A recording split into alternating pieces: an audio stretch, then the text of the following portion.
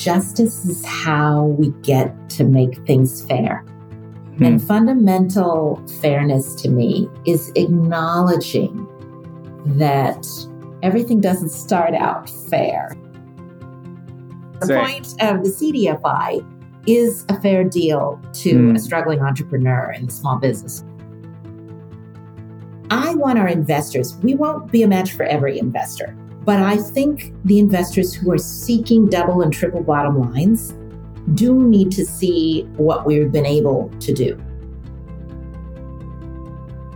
Welcome to Fundamental Fairness, a podcast about financial inclusion from the lens of entrepreneurs, policymakers, and investors. Brought to you by Camino Financial, with your host, Sean Salas. Hi, everyone. Welcome to another episode of Fundamental Fairness. And today we're going to be talking about scaling impact through CDFIs. Over the last 40 years, community development financial institutions, or CDFIs for short, have become leading partners for banks, foundations, and governments engaged in community economic development. The success of the industry stems largely from CDFI's ability to use business discipline to earn a financial return for their investors while delivering social benefits to underserved communities by empowering lower income communities through access to affordable credit. In this episode of Fundamental Fairness, we explore the world of community development financial institutions and their critical role as financial first responders amid unprecedented times with Lisa Mensah. Now, Lisa Mensah is the president and CEO of Opportunity Finance Network, OFN for short, the nation's leading network of CDFIs. Under her leadership, OFN helps CDFIs leverage public funding and private investment to bring affordable, responsible capital to rural, urban, and native communities underserved by mainstream finance. Since joining OFN in 2017, Lisa has attracted new visibility and investment to the CDFI field through programs like the Grow with Google Small Business Fund and OFN's Finance Justice Fund, a $1 billion with a capital B, $1 billion, socially responsible investment with Twitter as the fund's first investor. Widely considered an expert on access to capital in low-wealth communities, Lisa Mensah frequently testifies before Congress, and recently Forbes and Morning Joe's recognized her as one of 5 women safeguarding America's small businesses. Lisa, welcome to the podcast. Thanks so much, Sean. Great to be here. Great. Well, as we mentioned, your career has spanned through the private, public, and social sectors, and you've led many different efforts. And so first and foremost, I'd love to hear you tell us your story before OFN, including your experience working for the Obama administration. Sure. I love that you share your story, Sean, and mine also starts with my family. I'm the daughter of a Ghanaian immigrant and a mom of German and English extraction. So I always thought I'd do something that would be international in scope. And that took me back east to study at Harvard. Study government and international relations. Somewhere along the line, I realized that all the issues that I cared about had to do with money. Finance was setting the terms. So I ended up starting my career in banking and learned commercial banking at Citibank, and then moved to the Ford Foundation, which is where I spent 13 wonderful years getting to know the sector that I'm now part of, the community development financial sector. And I was asked to lead a program at Ford that was rural development, rural poverty and resources. And that's actually, Sean, what I picked up on in the Obama administration. Also, my connection to Aspen. And I'd worked so long on questions of wealth and wealth gap. But rural communities were always very close to my heart. They made sense to me. I grew up in Oregon, so very rural state. That's awesome. So not very many African-American women who pick strawberries growing up and no rural areas. But that actually is what took me to the Obama administration. And at the Obama administration, you were administrating a good chunk of change, weren't you? It was such a surprise. People don't know that inside the Department of Agriculture, a wonderful agency, was a $215 billion portfolio of loans and guarantees to rural areas, rural housing, all the broadband infrastructure. Yes, not very many people realize that. And that's what I was in charge of. Oh, wow. Well, that sounds like a huge responsibility. And clearly you did incredibly well there, which then led you to focus on CDFIs post your stint there with the Obama administration. So can you tell us a little bit more about what gravitated you to the industry? And also, if you don't mind, if you can preface that with a little bit of what are CDFIs, because there's a lot of people listening on this podcast that they're like, CDFIs, what? I still don't understand what they do. So it would be great to preface that as well. Of course. It's actually a story I had to tell at the Obama administration too, because the Department of Agriculture didn't know a whole lot about community development financial institutions. And in the department, I was a lender actually to rural communities. And that's actually the base of CDFIs. CDFIs are community lenders. Some are banks, some are loan funds, some are credit unions, some are community development venture capital funds. But in all forms, whether you're a credit union or a bank, which often are depositories, or a loan fund, which are not depositories, we don't take savings, or your venture fund, all of those have the same objective, which is how to develop our communities, how to bring finance to the service of the goals and objectives of the struggling parts of our economy, where traditional finance doesn't reach, or when some finance reaches, it's terms that aren't very fair. So I love that. I love that about this field of community development finance. And I loved introducing many of those institutions to the Department of Agriculture. I led something called a relending effort, where we actually brought in more partners to help relend one of the big titles. So that's what kind of took me back. I was making the connections. And when the Obama administration finished and I needed a next step, for me, it was a return, because OFN used to be called the National Association of Community Development Loan Funds. I knew them when I was at the Ford Foundation. So I think of myself as somebody who's come back to this field after seeing it in its very early stages.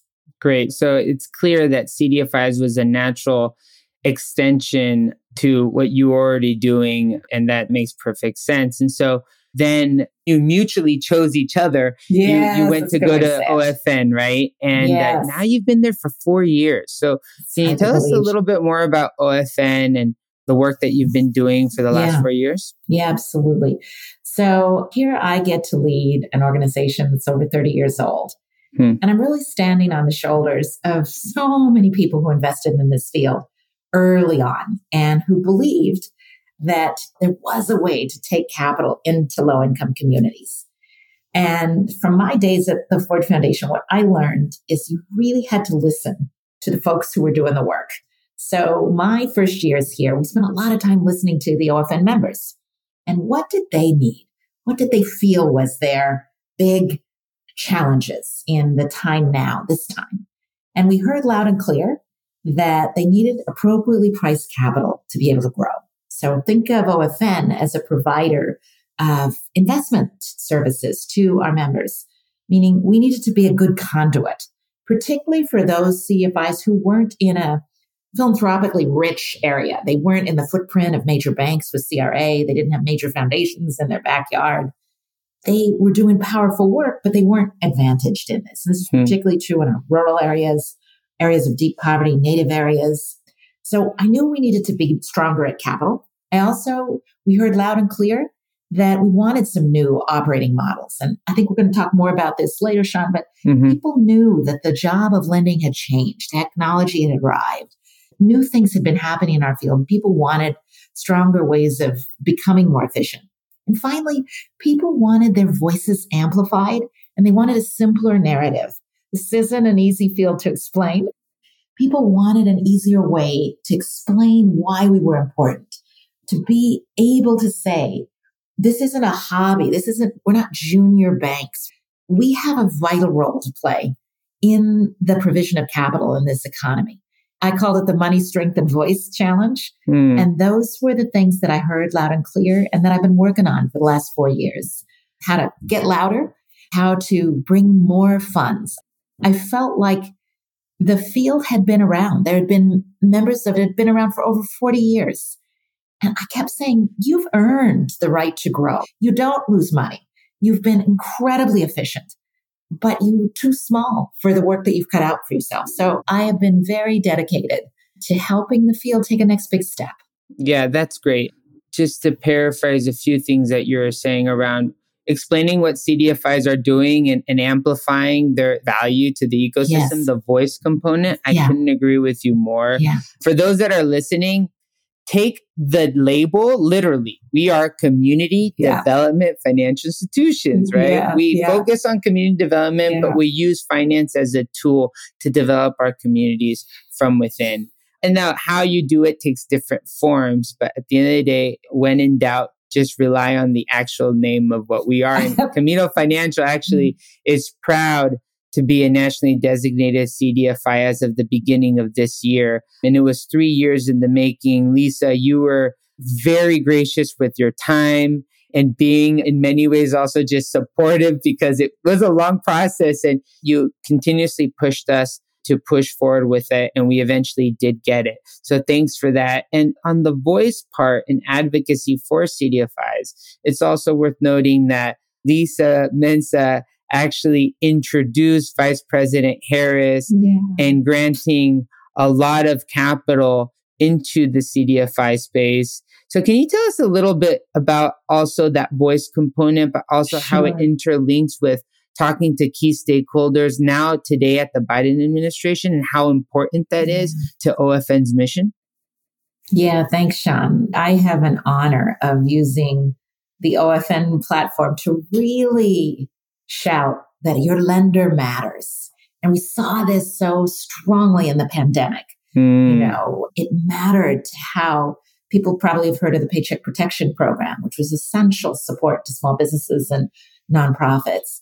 And when the CDFIs weren't in the mix, the funds weren't getting through. And we kept saying, your lender matters. We didn't just say it ourselves. The banks were saying it. They were saying it to the Trump administration and then later to the Biden administration. And what I think has been happening in the new administration, it's an administration that, you know, arrived in the midst of a crisis, as the Trump administration also had to navigate this time. But this administration made it clear that they saw the need to move capital and supportive public policy to our field. And at the end of the Trump administration, the Congress passed a set of supports for CDFIs, and they were the largest ever. It was bipartisan, $12 billion of supports. Where you saw me is I got to introduce the first $1 billion, the first $1.25 billion. They're called rapid response grants. And we're a field, you said it's taken you some time to get certified out of the U.S. Treasury. Congrats. Thank you. We treasure that certification. We appreciate having an agency. But the agency at Treasury that's been responsible, it's had to share about $250 million between the 1,000 plus CDFIs, banks, credit union, loan funds. And now with this 1.25 rapid response, 863 CDFIs got emergency funding, and it is grant funding, very flexible funding. So that was really both a testament to how the Congress saw our essentialness to the economy, how they saw us being able to lend into this time of challenge, and what we have been arguing for, which is that when we get these kind of funds, we then borrow on top of it. We do more. Yes. This isn't just a bucket, you know, in and out. We're able to leverage those dollars. And we're just really excited. These will be some of the largest grants that CDFIs have ever had. So it was thrilling to stand there with the vice president, with the Treasury Secretary, with key members of Congress, and really say, though, we're ready for this. We're ready for you to invest in us. Our hope is that actually we move the traditional allocation to $1 billion a year. Many programs that I saw inside of the Department of Agriculture were that big. And here we have a program that really can do a lot for the economy. It's this leverage dollar. We estimate 8 to 1. So $1 billion for us is, we think, $8 billion of impact. And we're excited. There's so much to unpack there, Lisa, and we're going to spend a lot of time on this. So first and foremost, I just want to give you a case study to what you said. Camino Financial was a proud recipient of the Rapid Response Program. Yes. And we were able to leverage, not quite 8 times, but we were able to leverage at 5 times. That was huge Phenomenal. for us. And we were able to leverage at 5 times. I'm sure we would have been able to do even more than that. But we targeted those funds as first loss reserves to the most vulnerable types of businesses who are the micro businesses. We even break down micro businesses even further, those solopreneurs. And we find that there's a lot of solopreneurs in the market, everyone from a business making less than $500,000 to a 1099 contractor that, by the way, most of their income is dependent on this is their business, right? And yet, in the eyes of different lending programs that are designed for, quote, small businesses, they don't necessarily meet the eligibility criteria and or are left with very expensive alternatives. So what we're doing is designing a program to lend into this solopreneur loan program. We think this opportunity aggregates to something in the range, just in the Latinx community, to something in the range of $40 billion in unmet credit demand a year. Sole proprietors, 1099 contractors, freelancers, side hustlers. That's our economy. That is our economy. That's where we're moving. We can't give up on this. We can't leave these entrepreneurs to just really poor alternatives where they're forced to turn, and it's not the fault of the business opportunity or the sales opportunity. It's the wrong product. It shouldn't be in really high interest things or merchant cash advances, which take so much. So I love that you're able to do this. I just feel, Sean, that the pandemic made a lot of people give up on this level of small businesses. Now, the people didn't give up. Where is their options? They knew that the economic vitality that was possible. But I think lenders gave up, and there is a flight to quality in traditional finance. I sit on another bank board. We couldn't do the same things post-pandemic as we were doing pre-pandemic. But that's the beauty of running a CDFI. It's like leaning into the storm and be innovative. I love what you're talking about at Camino Financial. If not you, who? That's exactly where, think about a very modest piece of the country's tax dollars going to fuel the literal fire that will take off.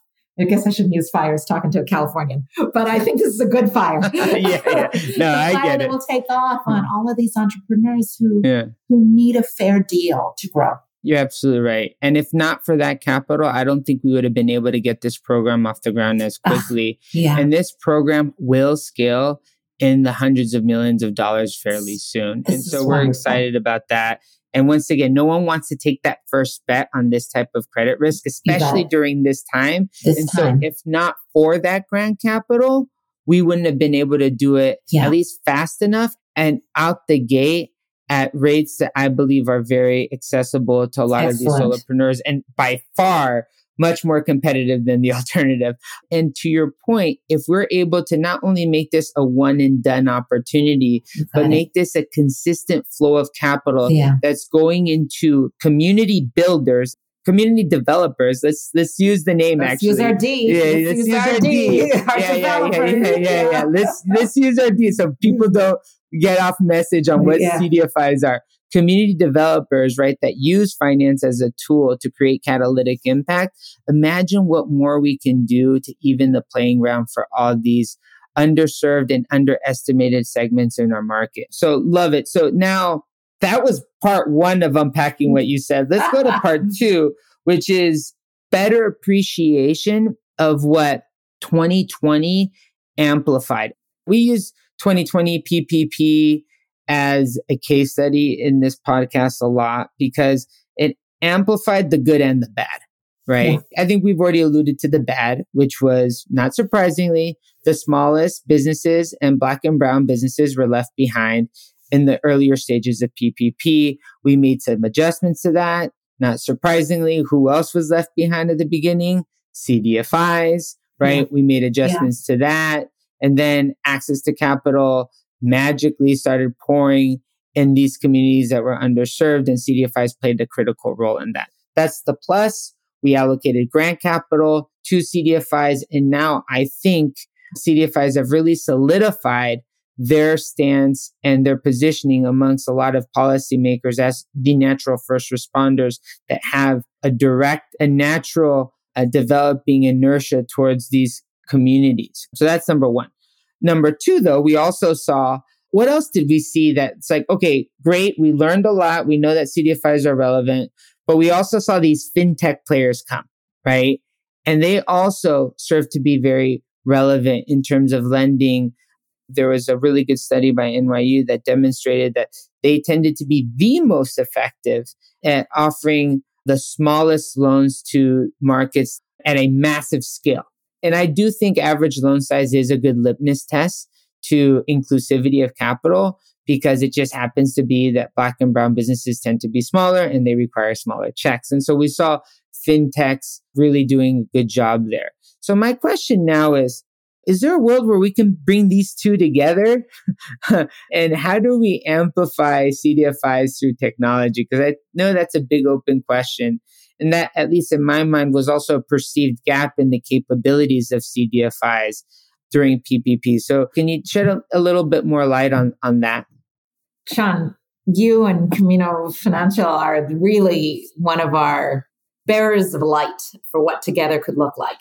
So yes, there is a way that the two fields of fintech and CDFIs can work together and strengthen one another.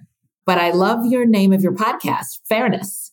Mm-hmm. I mean, not all fintech is incented the same way. That's right. And I think when we can align on mission, if this is going to be a marriage, got to be together on what we're trying to do. And the point of the CDFI is a fair deal to a struggling entrepreneur in the small business, or it's time to work the housing deals and the facilities deals and the deals around daycare centers. And we're talking mostly small business here with you, but honestly, this is not a monolithic CDFI industry. There's a lot there's a lot of diversity in products that I don't know that we've seen the end of all of the creative partnerships that could happen. Can you touch on that a little bit, Lisa? Sure. Because it's a great point. I do oversimplify. A big part of the objective of this podcast is to unlock what a CDFI is. We've covered the tip of the iceberg fairly well, but I don't think the diversity of products have been touched on enough. We talked a lot about small business credit, but what other type of credit is offered through CDFIs? So, my shorthand is that we're famous for work on small and micro business. We're also famous for our work in housing.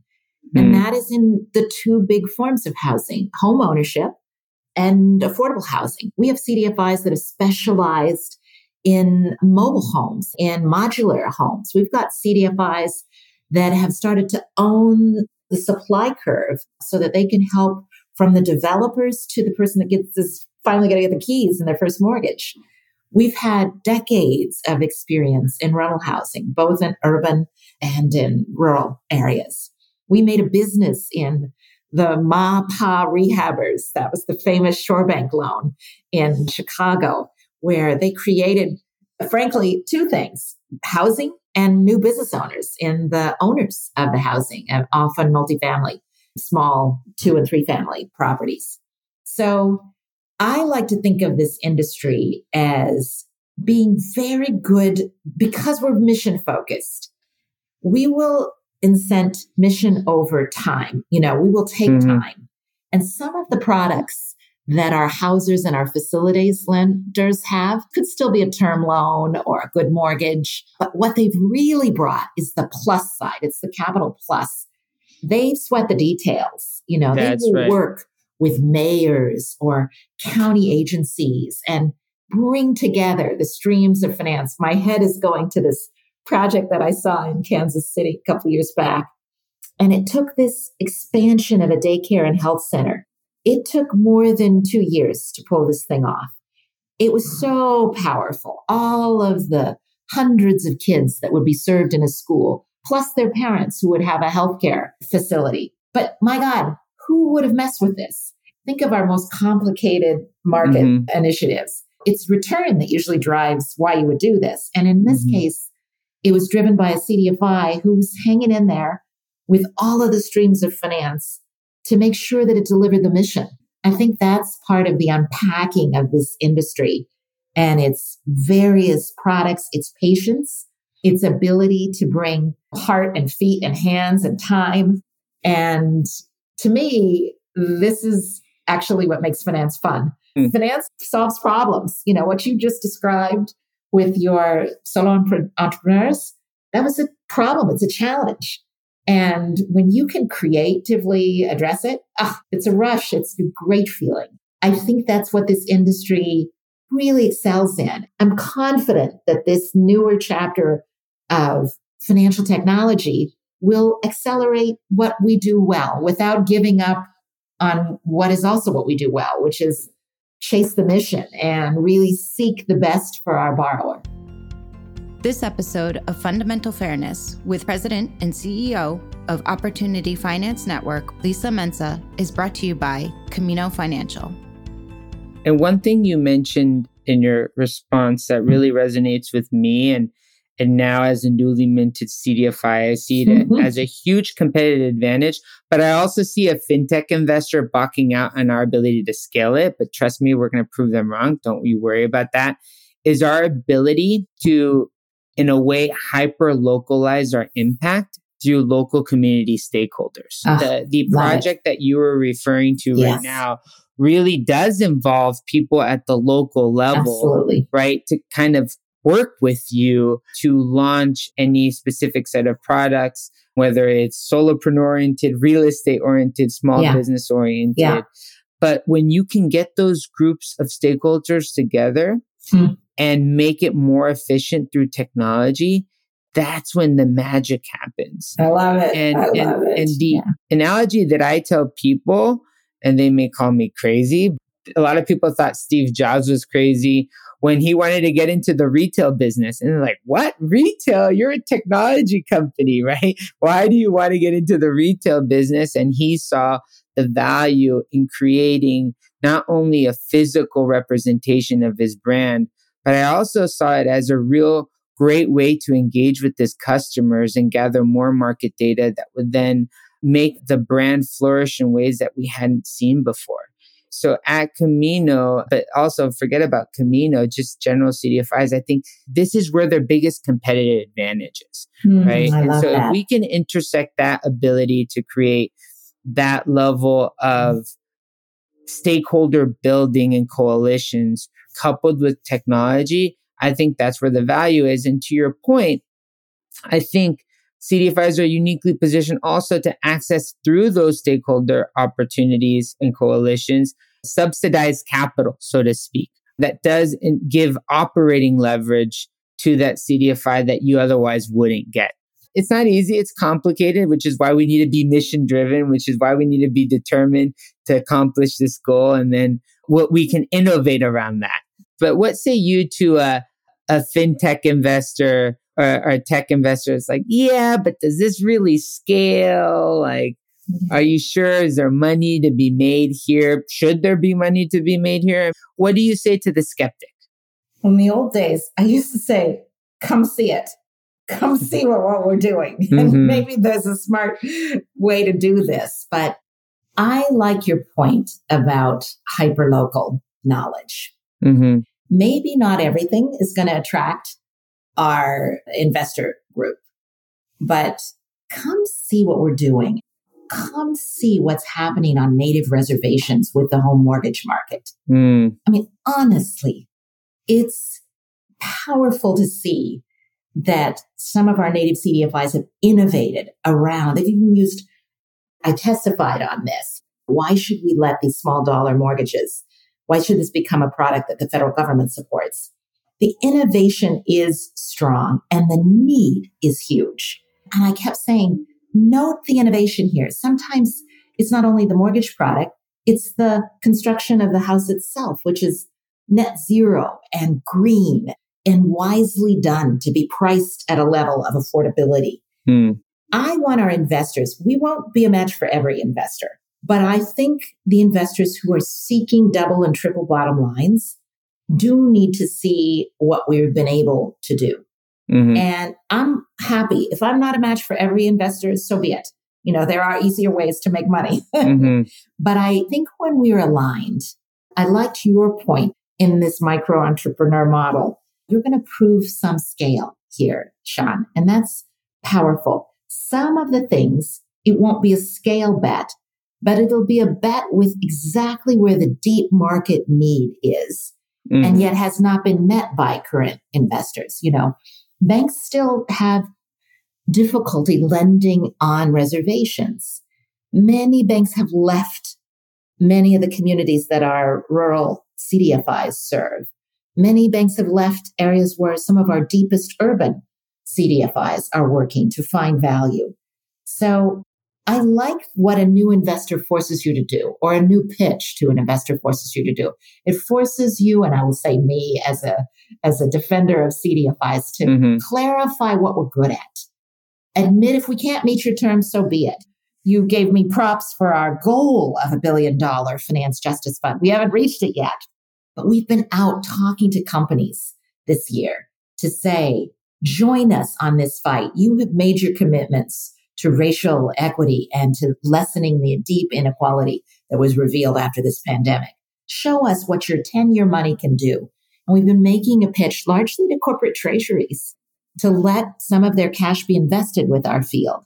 That's a different kind of investor pitch. That's interesting. And we've been successful. This is what Google and Twitter helped us show, that for some who are in strong cash positions now, let us be responsible for that. We're not going to give you the high rate of investor propositions at other things. This isn't 10% yields. But if you will come with us, we even shared the returns. We shared the 3% returns on our 10-year money. So I think there's a need to match up our investors with what we can promise. I think there's more there than we've been able to argue in the past. And I am pretty confident that we are worth the look. I do want them to see. Come with me and see what we've been able to do. Come see the Caminos. Come see the Lakotas. Come see the Hope Enterprises. Come see the IFFs. Come see what we've been building in our communities, what hyperlocal yields, and see if you can be part of this. And we're ever hopeful and also just hopeful about being in some of these new asset classes. Maybe we're closer to a bond style yield than some other investments have been. And by the way, this is meant to be a conversation. I'd love to add to the answer because this is part of our pitch too, by the way. No. And I'd love to add to that pitch, which number one, I think, and I would go ahead and challenge, and I actually asked a very high profile CEO of a very large, very well-funded, multi-billion-dollar valued fintech, how do you define the underbanked? And what percentage of your client base is Black and brown? And he couldn't get the definition right. And he's like, we don't track the demographics. How can you say you're underbanked? So here's what's interesting. I think it is BS. 80% of the time it's BS when they call that they're going after the underbanked market. Typically, they're going after millennials or even now younger generations, Gen Zers that are not necessarily hitting their maturity curve in terms of how bankable they are. Yeah. But it's only a question of time once they become banked. Right. And they appreciate the new look and feel of a Chime, for instance, right? That wasn't the company, by the way. So I'm not singling out Chime. And so to that point, right, I think that I actually do believe, and I would go as far as say, most fintech investors are blindsided, but what truly is the underbanked in the United States. And I would say that very few fintechs that I know are innovating in ways that maybe one day Jamie Dimon wakes up and says, you know what, that's nice that you guys are focusing on this demographic. I'll take it from here. And so I think that the execution risk of what these models are doing is relatively high. And I'm concerned if the business models over time scale, because I don't think necessarily someone drops a JP Morgan account to go and adopt a Chime account. I think they have both. And the banking relationship is different one versus the other. That's a hypothesis that I have. And so I would go as say, if you truly want to find white space, blue ocean opportunities within the United States, really focus on where the underbanked markets are, and then pinpoint what are the operating levers that can help you scale impact in these markets. And I think CDFIs in particular have access to sources of capital and operating levers at the local community stakeholder level that makes innovating this and scaling in this space cost effective. Because guess what? The same is true that I think that we're in very early innings of tech adoption in these segments. No, I agree. We're in early stages. Yeah. And, we need some folks like you to get out ahead and to help us. And we need the partners. We as a field, we've seen some interesting partnerships. We've seen some people get out ahead and come up with innovative platforms for streamlining the origination process, for matching entrepreneurs with the capital that meets their needs. But we're not done innovating either. I love the notion of where is the blue ocean? And for me, it always comes back to, if you're fishing in the blue ocean, what's your responsible job? It will never be attractive CDFIs to give to harm. We're here to build with entrepreneurs or with the homeowners. And I've seen it over and over. People could make more, but they choose to be on the side of, the new homeowner. What's the real product that I should put you in? Not an adjustable rate mortgage that's going to harm you later. My product should be a stable, fixed rate product. I love talking to our credit union members, and they're constantly saying, what's the fair thing that I need to suit you up with when you become a member of a credit union? What's the thing that's going to get you to a better, stronger financial future? I love that question, which guides us. So absolutely. Couldn't agree with you more. And then there's two other quick points I'll add, and I won't be as long-winded on these ones. You're going to have to interrupt me, Lisa. I love this. But two other quick points. One is, you said 8 times leverage. There's a levered return component to what you just said. So if I see the levered return element of 8 times, I can tell you right now, I can deliver above market returns for an equity tranche using CDFI allocated funds, because there's a lot of first loss reserve opportunities, second loss reserve opportunities, which actually parlays to my last point, which is, okay, where do you get that, call it subsidized capital that can deliver above market returns for certain tranches that are more market driven? You said it yourself. Right now, for the first time ever, we're not just seeing banks make big commitments into CDFIs. We're seeing the likes of Google and Twitter. Yeah. Right? Yeah. That are comfortable making 3% on their money. Yeah. And by the way, it's not totally like charity. Their customers and their stakeholders care about what they're doing too. Yeah. Because corporations have a responsibility. You got it. Right? Yeah. Yeah. And they've had to defend their investments with us. And they've said, look at what this current environment is for us. These are some of the strongest investments we're making. We're talking about relative to other cash-like, municipal bond-like opportunities. This is actually a good business proposition for our cash. And I love the story they are telling to the rest of their stakeholders, to their employees, to their own government stakeholders. They're saying, we understand this is our future too. We're in the same country. We're in the same global economy. To me, that's one of the best things that happened out of this time of great sadness, of way too many deaths, is that the seriousness that people started to look around, and they were treasurers. And the reason I know it's serious is that we were able to persuade these treasurers to come with us for 10 years. That's putting 10-year money at stake. Wow. That's not just a blip in the Federal Reserve rates for a year or two. That's longer than a lot of banks were holding. That's longer than some foundations were holding our debt, because we really were able to make the case. This is a field that needs the long term. When you have to start repaying in year 2 of a 4-year note, how much can you put out yourself? So they gave us time. And it is a really positive thing. And it's why I hope more people follow their lead and join in at this moment. I hope this moment of racial awakening, of an awakening to the kind of economy we've got right now, which is not all that just, brings more people to take actually a fairly safe investment that will have these many levels of impact. And I appreciate your insight. I'm going to come back and refine my pitch with you, Sean. We're refining each other's pitch. Yeah. We're literally growing together. That's how we roll. So to that point, do you think the capital markets environment for CDFIs is changing forever? Or do you think this is a potentially one and done deal? I sure hope it's changing forever. I hope we've got on the radar of more investors. No one at the beginning of the pandemic expected CDFIs and MDIs to deliver $30 billion of PPP loans. That was just wildly. And we didn't even have that kind of capital.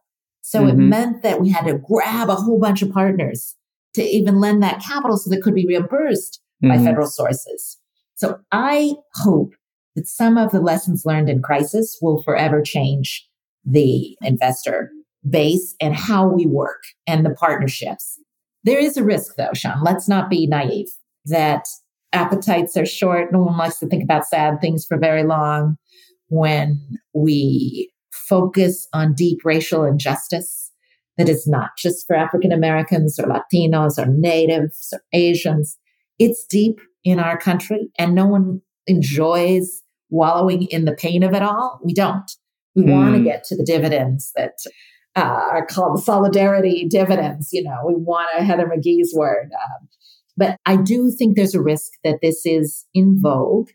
What I've seen, though, are the accountability sector, the press, the social media, holding people accountable.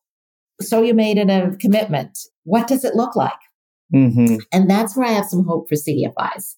I think we're a very practical way. We count things, I mean, justice is hard to count, but at least in counting loans and who got them, we're able to say, where did your money go? Where does your money sleep? Who did it touch? And you can define underbanked. You can define underbanked. And you can break it down by demographic and sector. Yeah. We can say where your money went.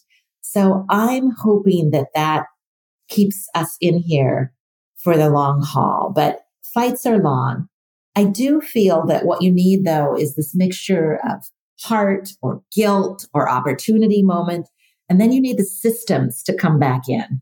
And this is why we're fighting so hard for the money systems to be strong within intermediaries such as OFN. We're fighting for the government and public systems to take a notch up. The CDFI fund's 25 years old.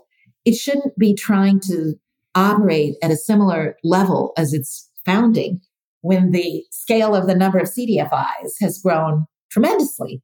So we're hoping that with some of these structures that shifted, the way long-term capital from federal sources came into this field this year, that will sustain. And those are the kind of things that once the lights are gone, once the 10-year commitments are done, if the structures are sound, and then we'll be able to work forward. It's like being more part of the fabric.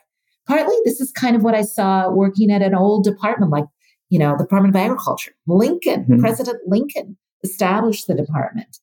And there's a lot of tradition to it. There's a lot of tradition to why did we invest? Why did we need the government alongside our farmers in rural communities and our ranchers and our food purveyors? This took a long time. And I think we're seeing the beginnings of the serious systems that need to embrace our part of the financial markets. I do hope with the leverage we're talking about, Sean, that this will be proved as strong. We still do this. We're noted around the world for extremely successful agriculture. But here, there's still a public role. I think this is kind of some of the systems that need to come into play here. So I would argue let's keep the focus on. It may dim, but let's get the systems in place so that the work we know still needs to be done in this very wealthy country can continue. That's great. And I couldn't think of someone better than you to be at the forefront of voicing the need for CDFIs to play a critical role here. And to your point, we should be making $1 billion plus allocations into CDFIs an annual thing. Because imagine, to your point, $1 billion creates $8 billion worth of value. Correct. And trust me, once you create that $1 billion worth of value, now you have enough validation to scale that potentially without that access to subsidized capital. Because let me be very clear, Camino Financial we needed this capital to come in and start validating this opportunity. But at one point, we can walk on our own 2 feet because we do believe there is not only a social return, but an economic return to all stakeholders in deploying this type of capital into the market. But we do need those supporting funds, at least at the earlier stages, depending on the credit program, and also in the most rural, hardest to reach segments of the market as well, so that innovation can take place. So couldn't agree with you more. Now we're heading to the tail end of this podcast, and I have a big, broad question. It is purposely vague. I'd love to get your views on this. As you already referred to, our podcast is called Fundamental Fairness. So I'd like to know, what does fundamental fairness mean to you? Woo. Well, the word that shouts out for me is that it's the word that's been a mantra for me. And it's really about justice. What does justice look like? And for me, justice is how we get to make things fair. And fundamental fairness to me is acknowledging that everything doesn't start out fair, equivalent. People are born into different circumstances. People have different starting lines. What is it that makes the journey fair? And I think that's about this question of going deeper on being just. So I lead a CDFI network because I just believe we can do better by all of our American population. I believe we can do better with our money. I believe in a very rich country, which I was so proud to serve as a public servant and which I am a proud citizen of. We can actually make a huge dent to close wealth gaps and to make the economics of our country more just. It'll always take work. It'll always take a fight. But fairness to me is about everybody getting a fair shot, a chance. And I'm just deeply proud to work in an industry where that's what people get up in the morning to fight for in these creative ways in so many diverse places. And I'm very honored to work in it. I love the question, Sean. I'm proud to be part of a field that I think is striving and adding to a more fair economy. Great. And how can people follow you, learn more about what you're doing? You already have a lot of fans, including me. But for those that want to continue to follow you, how can they do that? If you forget CDFI, you can just remember OFN, Opportunity Finance Network. That is my shortest acronym that I've been part of. We're easy to find. Join us we're doing our big conference, Sean. Great. So people should come online and see it. It's virtual this year, October 19th. And in fact, we called it Finance Justice, Finance Change. So come see what we're talking about this year. And thank you, Sean, for opening up new audiences and new ears to hear about the work. You got it. Well, thank you very much for joining, and look forward to joining you and continuing with this fight, because we got to do it. We got to do it. Thanks, Sean. All right. Thank you. Bye-bye. Okay. Bye-bye. Please be sure to like and subscribe to Fundamental Fairness anywhere podcasts are available. We'd like to thank Bethany Sands for sound and editing, our creative team, Tanya Chaidez and Eric Colleen, assistant producer, Melanie Diaz, and our senior producer, Elianette Romero.